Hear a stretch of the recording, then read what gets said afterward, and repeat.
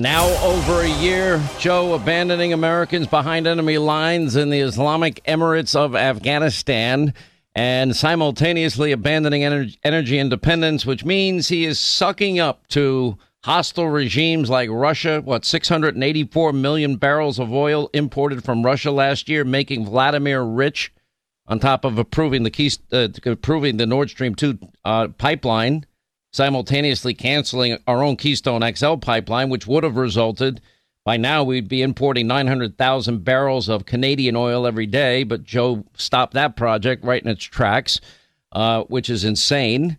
And he continues to get rejected by Saudi Arabia and OPEC nations, begging them. Now he's close to a deal with the Iranian mullahs. We're going to make Iran rich again. The Saudis reporting income levels that they have not seen in a long, long time. They're getting rich as hell.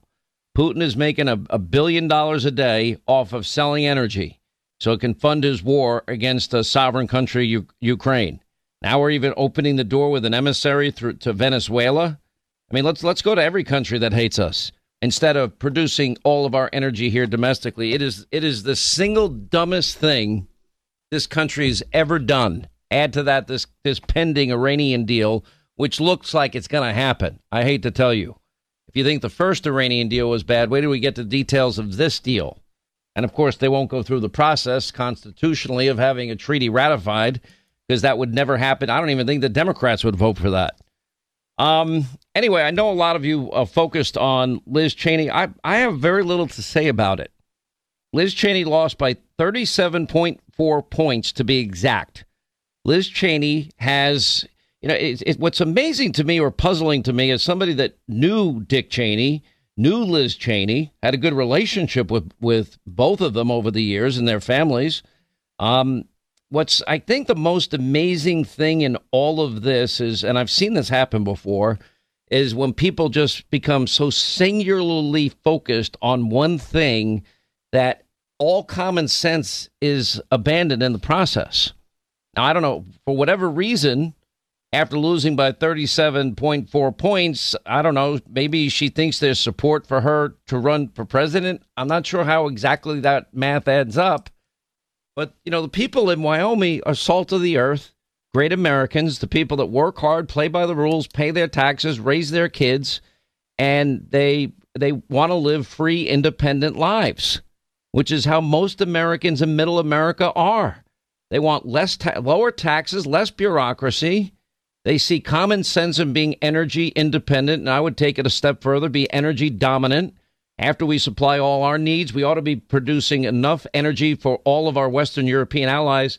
And instead of the Saudis and the Russians and Iranians and Venezuelans getting rich off their energy resources, we'd be getting rich off ours. And we wouldn't have to be begging them for anything. And it would be good for our foreign policy. And it would be good for creating high-paying career jobs for Americans. And it would have the added benefit of really reducing inflation. That would be the real Inflation Reduction Act, not the phony one that is only going to increase inflation in the country. Anyway, the Democratic Party is never going to nominate Dick Cheney's daughter for president. The only thing I could see her doing is running on a third-party platform, partnering with the Lincoln Project and every other never-Trumper group out there.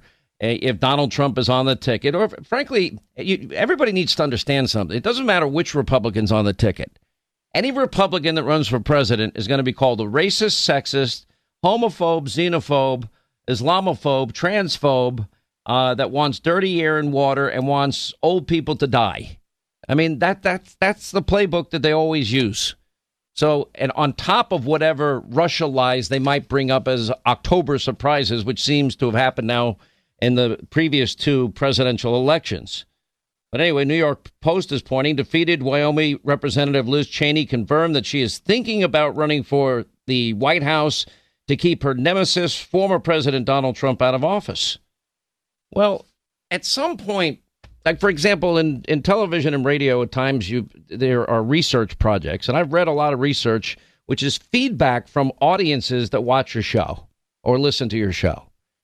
And what I've discovered is, if somebody just doesn't like my politics and therefore doesn't like the show, that's one thing. I can't change who I am. I've got to be authentic and true and sincere and honest with this audience about who I am and where I'm coming from. I'm a member of the press. We do straight news. We do investigative reporting the media mob will never do. We do opinion. We're upfront about it. I'm a conservative. I'm a proud conservative because conservatism works. We do culture. We do sports. We do it all. We're like an entire newspaper, but we're members of the press. And usually, but then you might see something, a pattern emerge, people making the same comments, having the same criticism about something that either I'm doing or saying on the air. And you got to take note of some of that. And what I have learned in my career is when I listen to the audience, if they see something or hear something that they don't like, and I make an adjustment because I trust their objectivity more than my own instincts, it usually ends up helping me. And when you lose by 37.4 points, and you then say, well, I won by 73 points last time, I could have done it again, but I would have been selling my soul. You know, she's literally trashing the very people that put her in office for the purpose of her serving them. Because if you're running for office, you're supposed to be a public servant. You serve your constituents, not yourself. And that often happens to congressmen, senators, governors, people in politics. You know, they love their new title. They feel like they're it. It's not about them. It should be about them serving others. You know, what's the whole biblical example of Jesus? He sacrificed, died, was buried, rose again to serve all of humanity. He didn't have to go through it. He chose to go through it because it was what his Father wanted him to do. The service of other people should be a higher calling for people. You know, for a lot of politicians, they're all serving themselves. So, you know, if that's what she wants. Now, with all of that said, I want to give you a warning. We're less than 90 days now out of this midterm election, and things will start heating up right after the Labor Day holiday.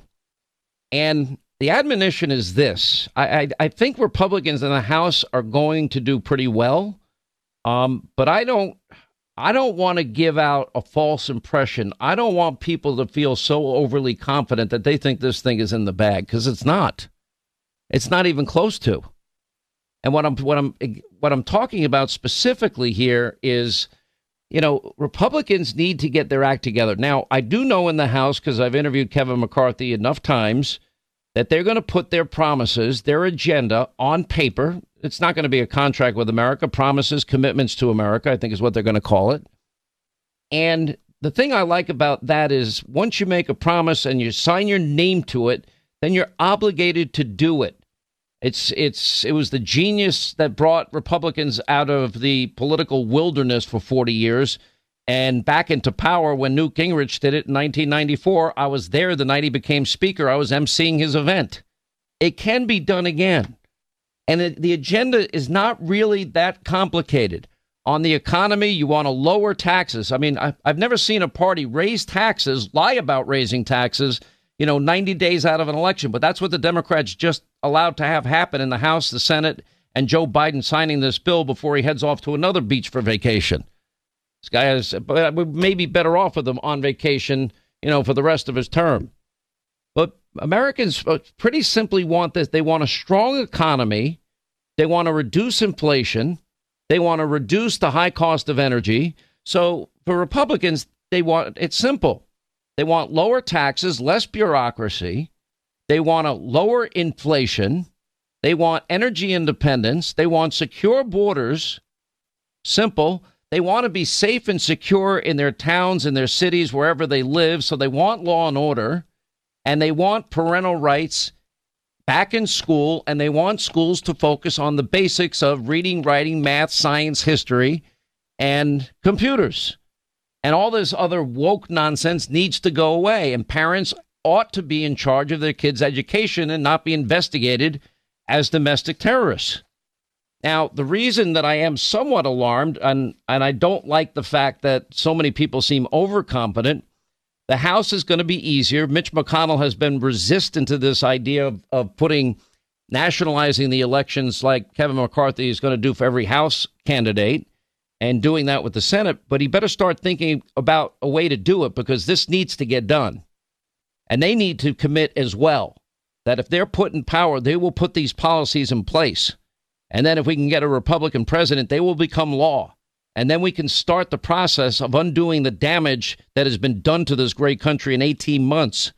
We can secure our borders, return to energy dominance and energy independence. We can get control of all the crime, murder, and mayhem in our cities and towns. We can get our educational system out of the hands of this unholy alliance with Democrats and teachers' unions and get the economy up to where it is. Now, a few obstacles have come up. You know, one thing that has happened, well, the price of gasoline has come down a little bit, Hannity, so you don't have that narrative. I'm like, we're still paying over $2 more a gallon than when Joe Biden became president. And I never saw a president kissing the ass of more hostile regimes than this president, because that's the lifeblood of the world's economy. And he's not making a single move towards energy independence. So give me a break. But, you know, and then Democrats, I think, have done a fairly good job of demagoguing and lying about the Dobbs ruling at the Supreme Court, where abortion regulations go back to the states. So they're trying to scare people on that issue. They've artificially, you know, now increased the supply of oil because they're tapping into the strategic petroleum reserves. I assume that'll continue pretty much up until Election Day to artificially reduce prices. But we're compromising national security in the process of doing that.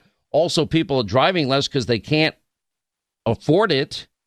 You know, I think that some people are actually buying into this lie, this inflation reduction legislation. They're lying when they say, well, you know, you're not going to be taxed if you make under $400,000 a year. Well, they're taxing oil, and they're every barrel of oil that we buy. They're taxing natural gas, and they're taxing coal. Who do you think is going to pay for all of that? All of us will. So they really are hitting the poor, the middle class, and people on fixed income. Again, they're hitting them harder for more money. And then on top of it, add the 87,000 IRS agents.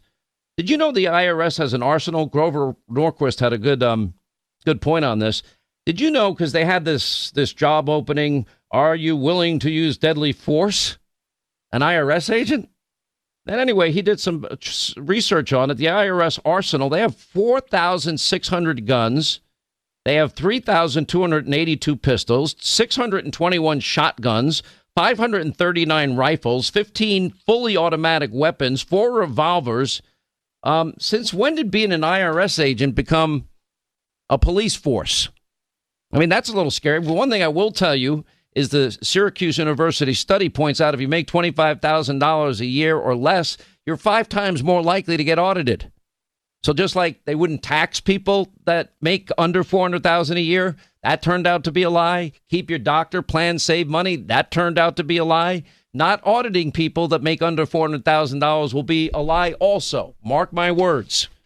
The problem is most people won't be able to afford the accountants and the lawyers that you will need, and I speak from firsthand experience, to deal with a very aggressive IRS like this.